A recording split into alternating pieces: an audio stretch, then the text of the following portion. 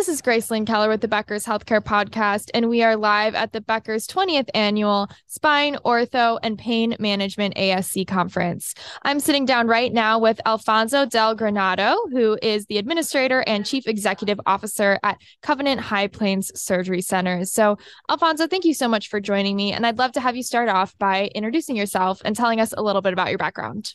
Thank you. It's a real pleasure to be here. I've been in healthcare for 35 years. I started off in a doctor's office at the reception desk and provided tech support, did a whole bunch of work on the facility side as well before finally moving into the ASC space about 8 years ago. And it's been an interesting ride. I got to see all kinds of issues on the practice and the facility and even hospital side. And I got to tell you, I think that broad scope is something that everybody should go through. So my first question for you today, as we get our conversation started, is what are you most excited about right now? What has me most excited right now is complexity and acuity. We're working with our hospital system partner to move cases from the HOPD setting down to the ASC setting. We are increasing our complexity just as they are doing the same. They're actually working to be a full tertiary hospital. So that is a gold mine, an opportunity for us to be able to take on the kinds of cases that we might otherwise have been competing for and instead do them in a collaborative setting. And what issues are you spending most of your time on right now? We're working on growth strategies. Part of that issue with complexity and acuity is that we have to have the facility and the equipment to take care of these patients that may be more complex or a little bit sicker than they might have been previously.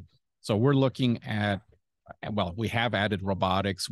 We're looking at adding facility space, increasing our personnel. Staffing, of course, is a huge issue for everybody today. And so we spend a lot of time working on all of these strategies and all of the above strategy to drive more patients in and to take care of the doctors who are bringing them. And my final question for you today, as we wrap this conversation, is what will the most effective spine, ortho, or ASC leaders need to do to be successful in the next 2 to 3 years? I have two answers for that, and they're completely unrelated to each other. One is data. Everybody keeps talking about value-based health. It's still a very small portion of it, but going back 20 years working with ASCs and on the practice side as well as on the facility side, I can tell you, my surgeons would use the outcomes data to help patients decide where is the most appropriate place for them to be taken care of. So if you have good outcomes and you can show numbers, not just say, hey, we're the best, but actually show your numbers, even if you're not planning on doing value-based care, that already gives you a big leg up with getting the patients to come through the doors. And then the second part of it, again, unrelated, the soft skills that leaders need to keep their staff healthy, happy, and productive without driving up your labor costs. We spend a huge amount of our time on employee satisfaction, employee engagement issues, and it really makes a difference.